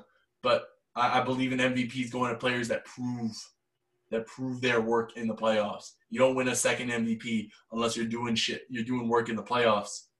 He's not doing work in the playoffs. He doesn't get a second MVP, much less a third and a DPOY. Yeah, I think you're right in saying this MVP is probably going to end up going to whoever's team finishes with a better regular season record in whichever conference that the NBA decides is going to be tougher. The Bucks finish with 8 to 12 losses, then Giannis is going to win it. If they finish with more, it'll probably go to whoever finishes first in the Western Conference and their best player. So I could, if the Nuggets finish first, like you say, I wouldn't be surprised to see Nikola Jokic get a lot of first votes for the MVP, whether he wins it or not. I have the same short list pretty much. Except for I have AD all the way at 9 on my short list for the MVP, just because I think it's unlikely that the NBA would give an MVP to the Lakers and have it not be LeBron James. That's true. That's a fair point. And so like the same way that if KD or Steph had ever won one in Golden State, which like it almost wouldn't have made sense because it's like, well, these other guys on his team is arguably better half the game. So but either way, so I have Giannis, LeBron, Steph, Luka, and Jokic as my first 5, and then Tatum, Harden, KD, AD, and Paul George sneaking into that chance spot and MVP voting for me. Just because I'm not going to take this Paul George slander, man. I think Paul George I don't need to say anything, and you know that it's coming. I don't need to say anything. Was better his second season when he was in OKC. I think he'll be better in his second season now that he's with the Clippers. Triangle offense, I think, will really help them. He'll have a lot less pin downs. It'll really help his game out. He'll get to run more pick and rolls. Oh, wait. He'll just be more free to do what he wants. I think it'll be interesting. I think he'll just get more shots up than he would before, and he'll be with the team and into the flow of the game, playing a lot more games than he did last season. I wouldn't be surprised to see Paul George play like 65 games this year. I hope he plays like 65-plus games this year. And that's what could put him into the MVP conversation because LeBron's going to rest. Giannis, if his ankle injury was anything during the playoffs last year, is going to rest. Harden, I don't even know when he's going to play. I would rather see a third Giannis MVP than playoff P, the second best player on the second best team in LA, win the MVP. I don't think he's going to win it. That's why he's below AD. That's fair. I have him at 10, and I think he could finish there on the voting because he's going to have a good season. I think I won't be surprised to see Paul George upwards of 26, 4-4, and like 1.5 steals this season. He's gonna be nice, in my opinion. All right, are you ready for my next rant? Can we move to DPOY for my next rant? I'm sorry I'm ranting so much. I told everybody I was gonna be negative this episode. Second rant, we ready? Yeah. All right. Defensive Player of the Year. Pat Riley showed us this award doesn't mean jack. He showed it with the contract he gave Bam Adebayo. For those who don't remember, I pointed it out when the contract first came up that we will talk about it later. Guess what? Later just came. Welcome to it. For those who don't remember, the contract is a 25% of cap max. It jumps to 27.5% for winning DPOY, but jumps to 28.5% and 30% respectively for making first team All-NBA and for winning the MVP. This shows that being DPOY is just not that valuable anymore. It's not an award that GMs put stock in. A DPOY should go to the best defender in the league, and no team doesn't want the best defender. How is the best defender not first team All-NBA? How is the best defender not first team All-Defense every year? How is the best defender getting played off the court? Because he can't defend somebody. How? Yeah. Like we literally talked last podcast about how important having a good defensive big is. But the DPOY is going the way of the MVP award. The best defender doesn't win it. It's a regular season award. My only pick for DPOY is Anthony Davis. But if I could bet against him, I'd bet the house. I bet he doesn't win it because they don't do the voting right. Spitting in my chair. Man. Well, you'll be happy to know that I have Anthony Davis at the top of my 5 potential DPOY candidates. You have 5? I couldn't come up with more than 3. I have 5 I put on this list. And, I mean, the 5th one is we're going to come right back to him. It's Paul George again. He doesn't play with Westbrook anymore. He's not winning any accolades, okay? Look, I think Paul George... He lost lost Westbrook. Westbrook isn't winning him an MVP anymore or a DPOY. I think Paul George is about to have a really good season. He's going to make it all NBA, and I wouldn't be surprised to hear him in DPOY conversations. I think Kawhi is taking a step back defensively, and just because he's relaxed, I think he'll do a lot more team defense, a lot less one-on-one this year, and allow Paul George to clamp up and getting passing lanes and make a lot more exciting plays. I think the Clippers will be doing a little bit better, especially with Serge Ibaka. And look, he's at 5 for a reason, and it's because I wanted to put him on the list and not have 4 because my brain likes having 5 instead of 4, you know? Can I give my media poopy head ballot? My media poopy head ballot. For all those who want to know my media poopy head ballot. Giannis Antetokounmpo, number 1. Joel Embiid, number 2. Patrick Beverley, number 3. No, for real, if I had to give a top 3, it's my real ballot, my intelligent voter, who I hope the voting committee learns from. My intelligent ballot would be Davis, Anthony Davis, Bam Adebayo, and then obviously we need to watch it to see it, but Draymond Green is a guy that might get it.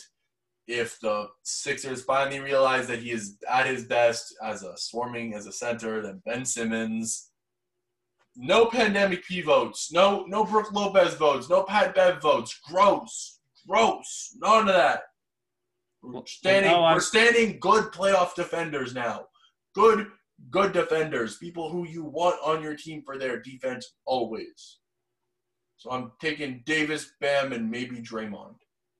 Or Ben Simmons. Not Giannis until he wins something. Although I love his defense.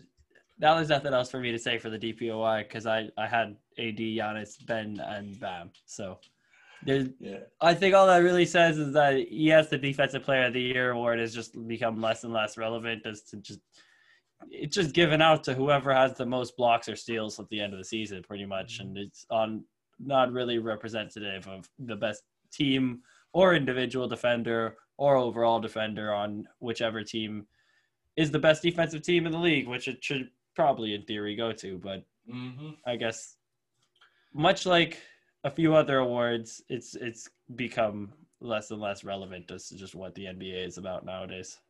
Although talking about an award that's become more relevant, I know they're not next on our notes, so I'm sorry, Chaz, you're going to have to scroll down. An award that's actually become more relevant, the MIP.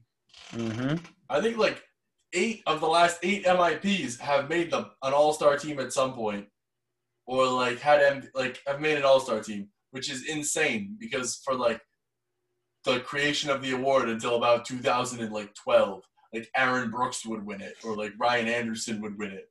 Yeah, it was a horrible award that didn't mean anything. Like the last 8 guys to win it or something like that have all had really good seasons and improved. And so MIP, I have a lot of names. I'm basically throwing darts, but that's what you always have to do with the MIP. The MIP is just throwing darts. Chaz, start us off. I got 8 names. I'll throw my bottom 3 out here. It's not the least ones I think are going to get it. It's just the last 3 I wrote. It's DeAnthony Melton, Lonzo Ball, and Mitchell Robinson. All fair answers. All of them have good situations right now where they really could get more time on ball and could do a lot more. Yeah, I just think they all. Yeah, that's why they're on my list. All right, I'm gonna give 3 really quick. Malik Beasley, if he even gets to play, he could really show out. That dude can play. If he gets time on ball, he could really play. He was averaging like 20 a game for like the 4 games that he was able to be a Timberwolf for. The dude can play. Kyle Kuzma. Crazy call, I know. A little bit of a homer. But, like, you're going to see a lot more rest from AD and LeBron. A lot more of Kuzma as the number 2 or even number 1 option. That's where he thrives. He might have another 20 points a game season like he did like 2 years ago, 3 years ago. His defense looks good. Everyone loves Kuzma. He clearly is one of the most, like, he has, like, the most Instagram followers per talent. How about that? If you could measure talent by block, he has the most Instagram followers per talent of anyone in the league. And media narrative dictates so much of this. So being a popular player helps you so much. And then my last call is, like I said earlier, Markelle Fultz. That dude has the potential to just have a crazy season. He's just so nice. He's just so nice. and he's still putting it together after he was experiencing those weird shoulder pains, and Philly didn't help him well. We'll see. I think he could put it all together and have a nice season. Give your next 5. Yeah. Markel's on my list too. Someone who has to always be on my list every year is Lugens Dort. Until he wins it, he's going to be on my list for most improved, because he will at one point have a season, I think, where he can be a most improved candidate. So, do you mean MVP candidate? Well, did I hear MVP and DPOY wrong? Did I the hear year after Giannis? his Did I most hear? improved, Did I hear year actually deserves both awards, unlike Giannis, wrong? Yeah. So I got Lou on here, and someone who I really didn't want to pick, but I just love him too much because he's a second-year player, and they should almost never get the award. It's Rui Hachimura. Love Hachimura. I really think Rui could have a really good year for them this year. I don't think he's going to win it, just because it doesn't make sense to give it to a sophomore player. They're supposed to get better in their second season, especially now that he's got a guy like Russell Westbrook to help him on his team. You're saying that, but of the guys I have left, I think half of mine are sophomores. Yeah. Speaking of guys who just got extensions, I have actually OG Anunoby at the top of my list for most improved this year. I like that a lot. I don't have him on my list personally, but I like that a lot. But I think OG, especially, he just got his bag. They're going to be missing what they had inside with the physical presence of the Serge Ibaka, Marc Gasol. I think a lot of his strength is going to be used in low post defending. I think he's going to get a lot more touches on the offensive end because they don't really have any good scorers or shot creators outside of like Siakam and Van Vliet. So I think OG has a lot of chance and a lot of skill to be able to make himself into the most improved. And then my last pick is a big fella who could stretch the floor, who we haven't seen a lot of this year, but could be a real difference maker in the Western Conference. Goes by the name of Zach Collins. I've been high on Zach Collins since he was drafted. I think Zach Collins could be a nasty front court. Him and Nurkic, if he can get his shot really going and work a little bit on his just positional defense, he could be a really good tool for them. And you could look at a lineup of, yes, Dame and CJ are small at the 1 and 2, but if you're rolling out Rocco, Zach Collins, and Yusuf Nurkic behind them, then I think you're making up a lot for their defense. So they're good. Those are my last picks for most improved right there. It's OG, Zach Collins, Mitch Robs, Anthony Zoe. All right. I think could really get it this year. Maybe I'm going to say it. Mm-hmm. A lot of my guys are second year, more than half actually, the guys I'm about to drop are second year players or in their second full season. Yeah. I have Michael Porter Jr. and Jamal Murray both as candidates. I think they both are poised to have serious breakout seasons. Mm-hmm. I think it's going to be a little harder for Murray because he has the bubble expectations. Yeah. And it depends on if people are going to look at the bubble expectations or the actual expectations for what would be seriously improved season for him, on whether he gets it or not. And Michael Porter Jr. might just really blow up. I love that guy. Mm-hmm. Another time, 2 guys, same team. You ready? Yeah. Ja Morant. If he ascends to top 3 point guard in the league conversation, I think there's no discussion that's an easy MIP season win. No question. I don't care that it's a sophomore year. I don't think anyone would care. Mm-hmm. Second one, Dylan Brooks. That dude is nice. That dude is nice and keeps improving, and he looks like he's finally getting his basketball IQ sorted out in preseason. If it carries to the regular season, Dylan Brooks, MIP, calling it now. Also, it would take someone else not having a serious breakout, putting that out there with it. Mm-hmm. Final 2, again, same team, Lou Dort, Shai Gilgeous-Alexander. I think Lou has a lot easier route than Shai, but I think Shai has the ability to – he's going to have the ball in his hands so often. He's going to be putting up shots, drives, having the ball, doing stuff, all tough. He might make the all-star team even. He's so good. He might get it. Lou, on the other hand, if he puts – he clearly showed he has every tool in the box in the playoffs. Just putting that all together, that'll get him the MIP. That could get him an all-star. He was an all-star in those playoffs. And if he puts it all together, in that last game of the playoffs, he was the league. He played like the league MVP in Game 7 against the Houston Rockets. If he hadn't gotten his 3 blocked, that would have been league MVP, period. Actually, because he got it blocked, that makes him look like league MVP. If he put it in, that would have been some finals MVP level stuff. So I'm telling you, Lou Dort has all the tools. It's just about putting it together for him. Yeah. All right. 2 more awards to run through. I think sixth man of the year is really boring. I'm going to be honest. I don't know if we need to talk about it much because it's going to be such a weird award really quickly because of COVID. Yeah. So many players are going to get so many starts. The best sixth men, might start too many games to be sixth man of the year. I have mine are Montrezl Harrell, Michael Porter Jr., Karis LeVert, but all of them could wind up starting a lot of games because someone got COVID, someone got sick, someone got injured and missed 20 games because they missed 3 weeks. So I think it's a boring thing to really go into it. As long as I also don't really care about the award. Ever since Jamal Crawford beat Lou Will and Taj Gibson for his final sixth man of the year, and after Lou Will got his last one and won, it's a joke. Yeah, it is. Not an award indicative of a strong team success or anything. It's about I go on off the bench and I put the bucket in the hole, the ball in the hole. I don't know. I just don't put a lot of stock in it. Who you got? Just quickly. Yeah, I got a quick 5. It's I got Dennis instead of Twas this year. I think that he's a better bench player, so I think he's going to start. Yeah, I think he'll end up getting too many starts. I got Fred VanVleet at the second spot. Again, keep naming starters. If your third guy is also someone who's projected to start, I'm going to give you a look. All right, I'm going to say a different guy because he might start because my third guy is somebody else. But I got Brandon Clark on my list who's going to start. He's going to start. Jaren Jackson Jr. isn't playing. Brandon Clark is starting. I got Miles Bridges, I guess is going to start for Gordon Hayward now because he's hurt. And then Spencer Dinwiddie, who I think is definitely backing up for Kyrie and Karis LeVert, by the way. I think Karis LeVert is going to start.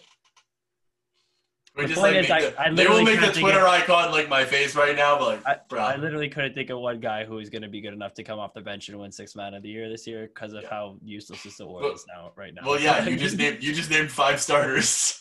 5 guys that I wish came off the bench for their team so they could win this award. How about that? I agree. I actually think all 5 of those guys should come off the bench. The only thing is Steve Nash has come out and said Karis LeVert is the Manu. He used the Manu card. He used the M word. He said the M word. He said Manu Ginobili. So I think Karis is probably coming off the bench. But I don't know. None of us know. We'll see. Yeah.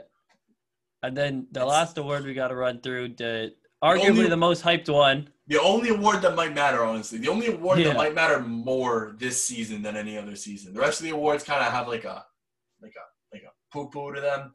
This is the only award that is stronger because of all of the turmoil they've had to deal with, all the everything going on.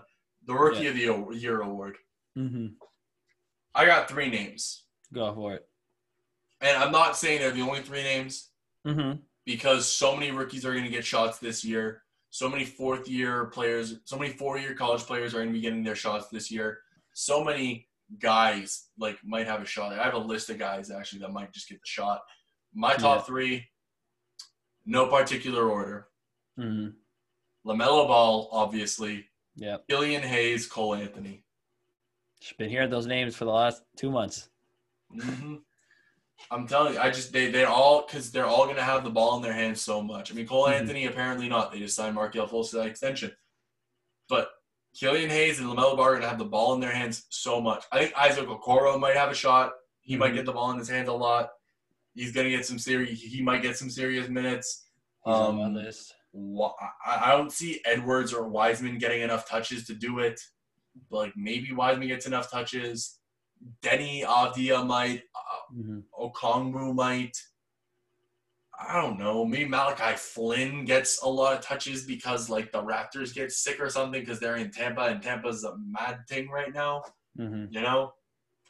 But my top 3 solidly by a good chunk is Killian Hayes, LaMelo Ball, Cole Anthony. Who you got? Yeah, I really struggled to pick a top 3 for this one. I'll say I have Killian Hayes just on the edge of my top 3 at 4 and just sneaky 4. And then I got LaMelo at 3, my boy James Wiseman at 2, and sneaky number 1. And I hope for God that they start him is Obi Toppin. Yeah. If Tom Thibodeau wasn't the coach, he would probably be my number 1. But I don't know. He never played rookies before. Maybe he finally gets it. And they've got, Julius Randle and and Mitchell Robinson. I'm not giving myself a concussion right now. I'm not going to hit my head on this desk until I get a concussion. I just met with a concussion researcher this week. I'm not going to be hitting my head on this desk until I get a concussion. Just please start Obi Toppin, and he can win Rookie of the Year. That's all I'm telling you, Thibodeau. Just play And him. move him to the 5 eventually, please. He'd be Just play him. Play him. Bench play him. Julius Randle. You don't need him. Just let him leave. No one needs Julius Let him Randle. leave. Like Julius Randle. Actually, the Warriors are the only team that I think could really use a Julius Randle type. But whatever. Yeah, I don't want the money on the books. And then no, it's so whatever. Yeah. And then Pat Williams, I think, deserves a little love. He's had a really good preseason.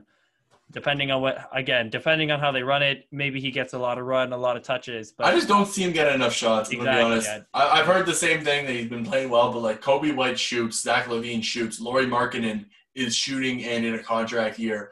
Wendell Carter Jr. is shooting and needs to prove that last season was not his fault. It was Jim Boylan's. I just don't see him getting shots.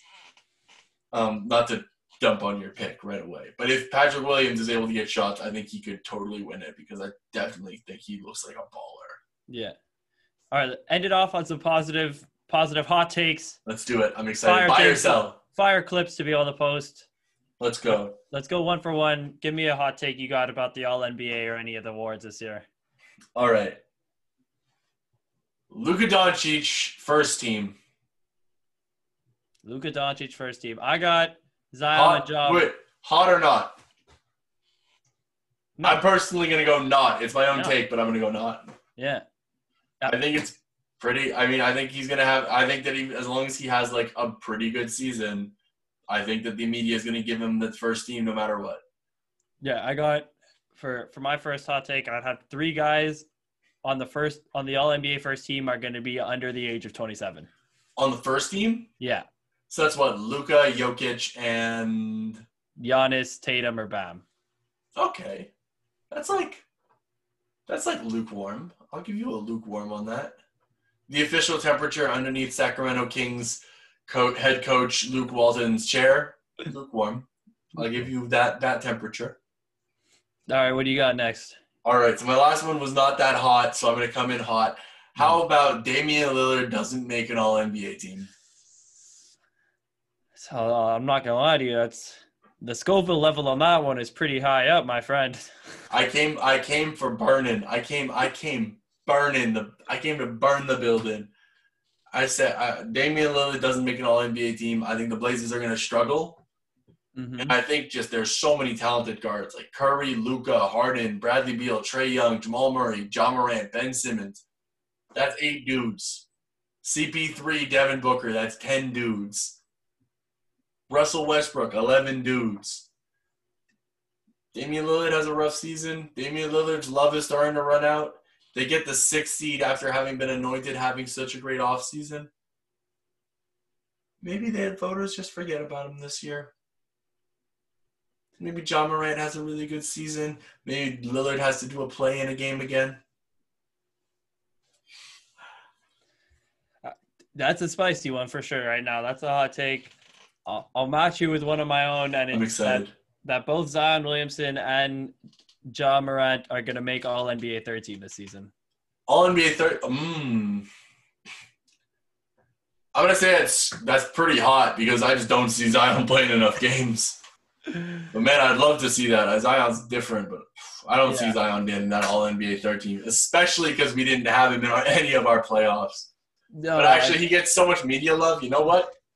I see it. I see it as a possibility. That's my low-key hot take. Zion and Ja both get voted into the All-NBA third team. You ready for my mildly hot take? Let's go. Embiid doesn't make All-NBA again. Let me match it with one that I have relating to Joel Embiid as well. It's at least 2 guys won't make All-NBA because they'll miss too much time for COVID. Cough, cough, James Harden and Joel/Rudy Gobert. I love that. Gobert has antibodies. Gobert and Harden have antibodies. They're fine. They're close contacts, though. I hate that we have to talk about. He's going to be close contact every week. Oh, my God. Exactly. So, no, it's actually, whose podcast was I listening to just about this? Oh, my God. Was it? I think it was Nick Wright. He was talking about how it was Chris Vernon talking about the Phoenix Suns. I broke my Hanukkah gift I was playing with. I got a Kevin Durant from my uncle. Ooh. But Chris Vernon was Nick Wright and Chris Vernon were talking about the Phoenix Suns, And one of the issues that the Phoenix Suns had and why they played so well in the bubble, apparently, is because they're a young team. They spend too much time in the clubs. Makes sense. Clubs in Arizona are closed. Had to get in the gym, I guess. Gotta spend more time in the gym. Gotta spend more time winning. So I don't know. I think it's actually gonna be interesting how like which cities are opening and which cities aren't is gonna play into that. Mm-hmm. No, for sure, it's gonna. And be like if you're on the East Coast and you got like 3 teams in Florida, how that's gonna impact that. Mm-hmm. I'm excited. I mean, I'm not excited, but I love watching how people like game plan for weird stuff like that. So I'm excited for that. Mm-hmm. The strategy is going to be interesting to see all the different things that NBA teams have to do. My last 2 takes aren't about the All-NBA. One's about the All-Defense teams. One's about the All-Rookies. So go ahead and give me one. All right, last one. One of Pandemic P or Kawhi Leonard doesn't make an All-NBA, whether because of character, hatred from the media, lackluster play, or injury, or just missing too many games. Okay. I think that's not that crazy a take. Yeah, I wouldn't be surprised to see Paul George not make it. As much as I said I think Paul George is going to have a great season, there are going to be a lot of guys I think are going to have really good statistical years. So I'm going to say it, like Kawhi Leonard's not playing back-to-backs. I think like a lot of games are supposed to be back-to-backs this year. And like he gets one funky injury and misses 3 weeks, and then he gets COVID, and it's, oh my God, he played 40 games this season. Yeah, he's going to be looking at that Karl Malone mark. Yeah, like he's not – I'm just saying, I don't think it's crazy for any superstar to miss it this year. It's a weird season. Give me your hot all defense and all rookie. I didn't even. So my all defensive, it's big booty just got paid. Rudy doesn't make an all defensive team this year. That's scolding hot. That's a DPOY. I'm excited. All right. I don't think he's making it. And then I think that's scolding hot. That's the guy who the regular season loves. My last flamer to go out on is that at least 2 second-round or undrafted players are going to make the all-rookie teams this year. I think if you include like late first, like post 25, I think definitely. No, screw those guys. Second rounders and. Oh no, why? Because I'm thinking of Desmond Bane. I'm thinking of Desmond Bane fully. Only Desmond Bane. No, I just think it's going to be because, especially in this season, there's going to be more roster spots, so there's going to be more guys there, and they're going to get more touches, more minutes. Teams are going to be resting weirdly. They're just going to have a lot more opportunity to run, whereas some of the bigger stars on teams, like we just talked about, how a lot of those guys might not have touches because other guys on their teams like to shoot. So you might look at teams where they're going to let their young guys just go out there and play for an entire fourth quarter because they don't care about the game, and somehow they're Theo Maledon and Alexei Pokusevsky right there. You just said both of their names. There you go. You can have Poku. You can have Cassius Stanley for the Pacers. That's my 2 guys right there. Like, come on now. Kareem Matinez make it all rookie first team anyway. I wish they would give him a shot. I wish he signed with the Lakers. The Lakers needed a third ball handler. I liked Xavier Simpson in college for Michigan, but like I didn't like him that much. I love Kareem Mané. The Lakers should have taken Kareem Mané. Whatever. Yeah, to wrap up our predictions, you said you have Lakers Heat in the finals again? I do. Repeat.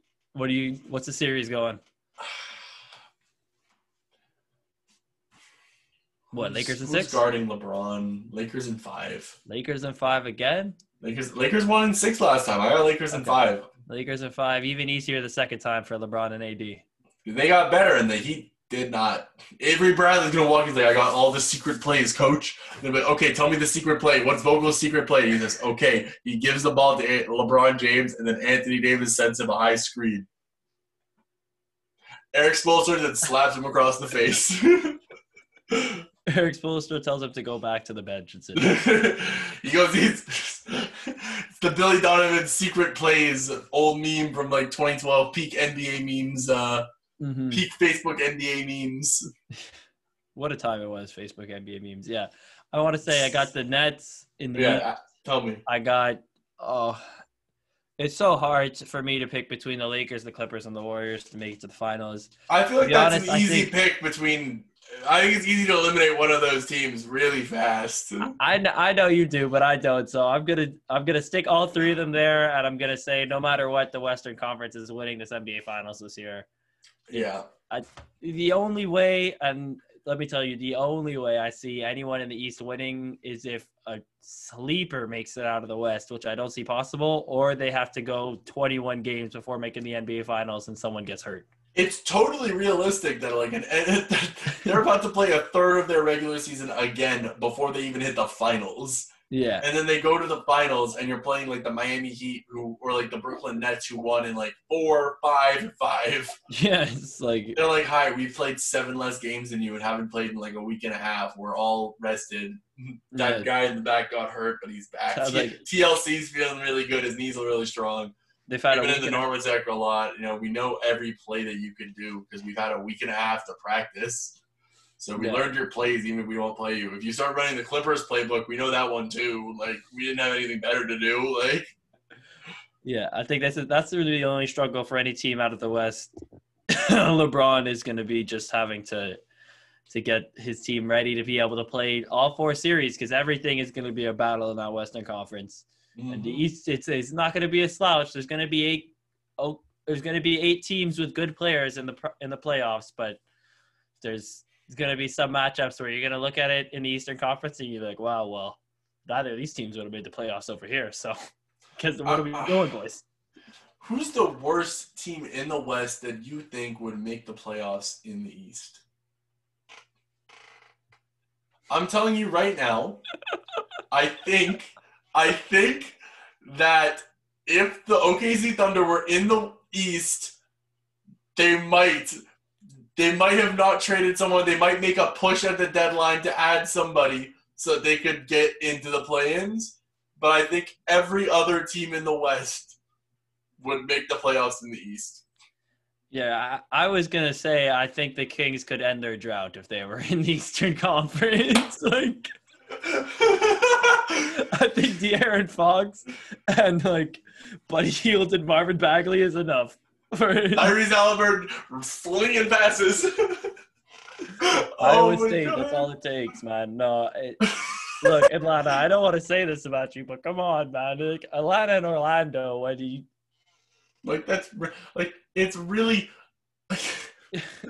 the East finally gets 8 teams that can make the playoffs, and the NBA goes, okay, bet, let's expand it to 10. Because we got tired of watching someone get swept in 4. Let's have them play 2 games and then play somebody else and get swept in 4. Oh my God! What are you? Just make it best of 16 already, please. Yeah, I was about to say, what do you think of making it best of 16? I would love to see it personally. I can't. The NBA is such a global game now. Like, if you're really so scared to lose, like the media markets have hold up. Let's look at we had the same bubble, right? The same playoff bubble. So it's Atlanta, Orlando, Indiana, and Washington. I'm just going to say it. How many of the people in those cities are only watching because their team got the 8th seed? I think they're just basketball fans. I think they're just watching the NBA. They're just there watching the NBA. You're not It's not like, oh, the Hawks aren't in it this year. Well, screw that. No one in Atlanta is like, I'm not watching the playoffs. The Hawks aren't in it. Atlanta's a good basketball city, but they love basketball. Mm-hmm. Washington, same kind of deal. Indiana, that's a basketball city. They love watching basketball. They'd rather their team be there. Don't get me wrong. They'd rather be playing. They'd rather be playing themselves. That they have the most basketball players per capita by miles. But Indiana, that's a basketball city. Orlando's Orlando. They're all at Disneyland. Orlando's not a real city. It's a city of city of roller coasters over there. I've been to Orlando. I'm gonna tell you, I've been to Orlando so many times. I lived in Florida. I went to Orlando. I don't know that there's anything in Orlando except for roller coasters. I don't believe it. It's Disneyland and the suburbs of Disneyland, and it's just not pretty. Yeah, but as we're recording this, I don't think you dropped our standard time and day when we started this one, but it's currently 1:21 on the morning of the NBA season. So we got games tonight. Oh, my God. In only 16, 18 hours. Yep, we're at an hour and 50 of recording almost. So this has been Ball Talk, baby. Tuesday, December 22nd, 1:21 a.m. Never question our dedication. This episode will be up in about like 6 or 7 hours. Oh my God. Happy Hanukkah. Happy Merry Hanukkah. Christmas. Happy holidays. Happy holidays. Treat your fellow men well. Good night, everybody. It's Ball Talk. It's Ball Talk, baby. It's Ball Talk. It's Ball Talk, baby. It's Ball Talk. It's Ball Talk, baby. It's Ball Talk. It's Ball Talk, baby. Baby, baby, baby.